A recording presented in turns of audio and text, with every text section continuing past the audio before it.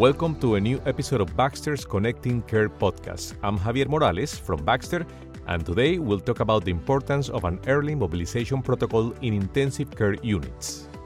To do this, we are joined by a former patient, Josep, who will tell us about his experience with the early mobilization protocol in the ICU. Hello, Josep. Tell us, what life did you lead before being admitted to the ICU? Well, before entering the ICU, I had a normal life. I had just become a father a couple of months prior.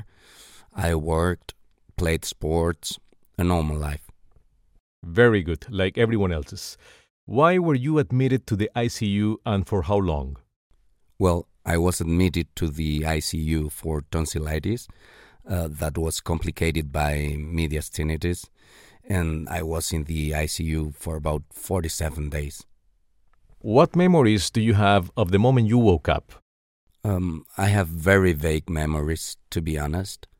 I did not understand very well what I was or what I was doing. I was also intubated. I had several drains, a lot of lines.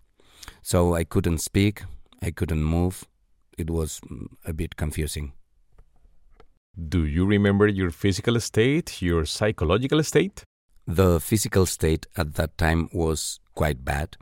I had been in bed for a long time because I had been sedated for several days, not being able to speak, to move, to do anything.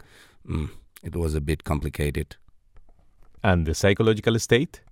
As I told you, at first a bit of confusion. I didn't know why I was there, what was happening. I understood practically nothing of what was going on. Do you remember the first day you got out of bed? The first day you walked, that you stood up? The first day they got me out of bed and they sat me in a chair right next to it. But I couldn't last more than 5 minutes because I was very weak. It was very difficult for me to breathe, even though I was being mechanically ventilated, and it was only 5 minutes out of bed on the first day. Josep, how many days were you admitted to the ICU? I was in the ICU for 47 days and then 2 days on the ward. Only 2 days in the ward? Yes, I had enough autonomy before leaving the ICU.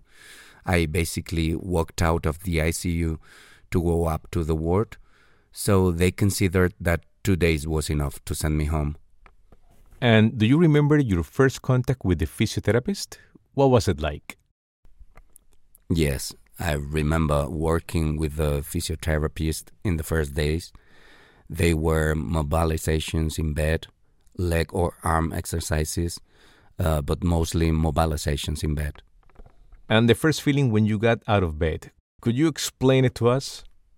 Well, the first day they took me out of bed with all the drains, all the catheters. I sat on a chair next to the bed for 5 minutes, but then I had to get back to the bed because I couldn't resist any longer. But it was a first step to get out of the bed. And lastly, perhaps the definitive step, how was it for you to start walking? I remember the first times I started walking. Well, we moved through the corridor of the ICU, which was around 30 meters long. I used the walker, a mobile lift. I had 5 chest drains, the catheters, the lines. I had a lot of people around me holding devices. But I also remember that it was very tiring for me. I would get back to the room and spend the rest of the day sleeping. How are you currently? How long did it take you to regain your quality of life? Well, I think that it would be that this program makes it much easier to return to normality within what is possible in an ICU. And finally, given your experience, what is the most memorable aspect of the program? Currently, I'm fine, but it took me a few months to recover my physical condition. I lost many kilos, and it took me a long time to be able to start doing sports like I did. But well, in the end, it all worked out. Finally, do you want to give a key message to the people listening? Well, for me, the most important thing was the feeling I had when I started to move. Having a bit of autonomy, within the limits of what is possible in an ICU. The feeling of returning to normality, to life as it was before, being able to get out of bed, move a little, gain some autonomy. Thank you very much, Josep, for your collaboration and for explaining your experience to us. My pleasure. Thank you.